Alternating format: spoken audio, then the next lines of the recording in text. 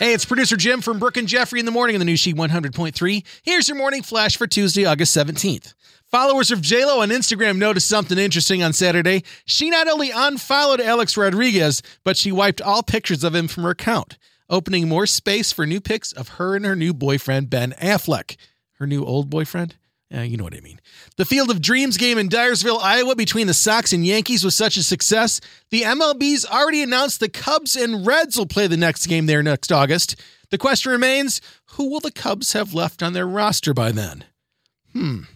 And finally, great news from Selma Blair. Exactly 2 years after her diagnosis, she says her MS is in remission from an experimental stem cell treatment.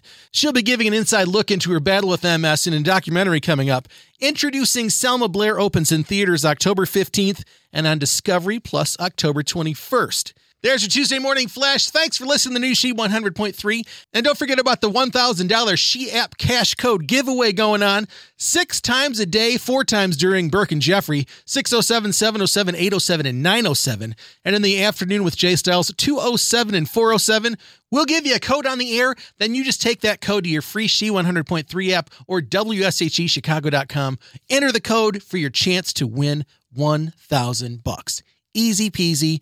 Lemon squeezy. 6 chances to win every weekday. Good luck.